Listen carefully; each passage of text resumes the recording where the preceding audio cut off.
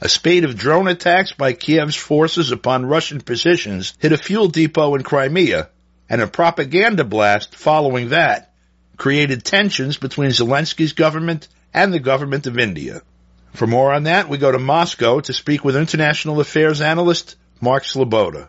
Mark, fill us in. Okay, so in the build-up to the NATO-pushed, much ballyhooed spring offensive by the Kiev regime, they've made a big deal that their ultimate target, which even the U.S., the Biden administration, the Western mainstream media, and Mark Milley, the chairman of the Joint Chiefs, have admitted that taking Crimea is just not within the Kiev regime's military capabilities. In fact, they're trying to walk it back to much more modest, even than the original talk of severing the land bridge. But they continue to try to make particularly drone attacks into Crimea to disrupt Russian logistics, supply into Kherson and Zaporozhye, but more importantly, it's PR. It's a symbolic victory. It's something they can hit. They can hit naval facilities. They're harder to defend. Yeah, it's not going to have any strategic effect. It's not going to change results on the battlefield. But generally, it creates big booms and it generates headlines. And the Kiev regime is obsessed with optics, perception, and PR. They have to create the illusion that they're fighting back. Well, that induces more military aid, quote unquote, et cetera.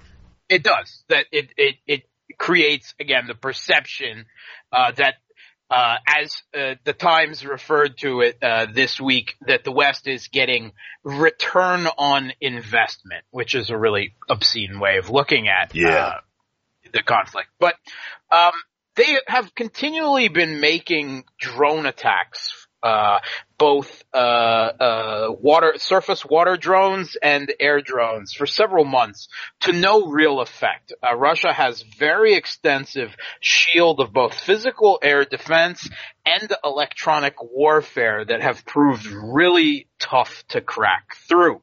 But if you throw enough at it, over time, you're going to get through. And this weekend, they managed to get through. They threw a drone swarm, at least 10, possibly 12 or more drones. These weren't big combat drones. They're actually, quote unquote pro commercial drones from China that have been upgraded into kamikaze drones. It's like a Radio Shack drone with a stick of dynamite taped to it or whatever. Well, a little more advanced than that, but not too Not much, right? Yeah, but the thing about these things is they're very small. They have a very nearly negligent radar signature. They can fly very low, and they're actually very hard to detect. Right. And shoot down. So, there are some advantages to using something like that. And this weekend they got through. 2 of them got through. Some 10 of them at least were brought down through a combination of air defense and electronic warfare. But 2 of them did get through, and they hit an oil depot in Sevastopol, fuel storage facilities. It caused a big boom. It's fuel. Now, if there's one thing, of course, that Russia has a lot of, it's oil, right? Right. So, again, limited strategic value, but it did create a pretty spectacular explosion, and they build it as a prelude to their big counteroffensive. We're softening the ground for the offensive. Yeah, right. Now, where the interesting international angle comes into it is the official Twitter account of the Ukrainian Defense Ministry. It is celebrating, right? They never admit to these attacks, right? In mainland Russia, even though, of course, the regime in Kiev and the West don't consider Crimea to be part of Russia, but they never admit to attacks in Crimea. They always allude to it and make perfectly obvious they did it through their proxies on social media and the like. And not even proxies in this case. So the Defense Ministry of Ukraine Ukraine, the official Twitter account, posted a picture of the explosion, which has a kind of a narrow, dark funnel that goes up, it spreads out into a big, dark cloud, and then there was like a bright orange initial trigger cloud that is on top of all of that. And they posted a picture of that, and next to it, I don't know where they found this or came up with it, is a artistic rendering of the Hindu goddess Kali. Saw that, right. Goddess of death. And there is a remarkable similarity between the pictures.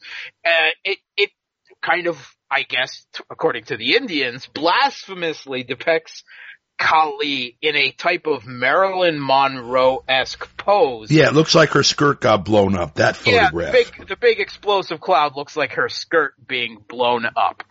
And this is from the Ukrainian official defense ministry, and then they titled it Works of Art. Right? This is what they called it. And of course, the Indians, who are, kind of an important pivot country, right? Officially, they're neutral. They're trying to stay out of the conflict. Of course, they continuously buy up large amounts of Russian oil and gas, assisting Russia from Western attempts to cripple Russia's economy with the sanctions war and their control of the global financial system. Still, an important pivot country within this conflict, despite their neutrality, and they just infuriated the Indian nation.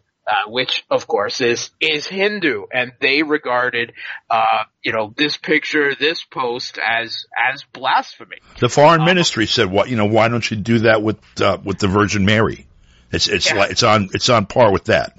Well, to be fair, one of the memes, promoted by the Kiev regime, is, the Saint Javelin, that depicts a Christian religious figure, supposedly the Mother Mary, holding a Javelin, American anti-tank missile. And that's one of the big, you can buy it on t-shirts and coffee mugs and the like. So blasphemy is no big thing for them, right? I mean, they're literally attacking churches, ripping priests out, arresting them, and conducting a real pogrom of the Ukrainian Orthodox Church in the country. So, this type of blasphemy, even if it was,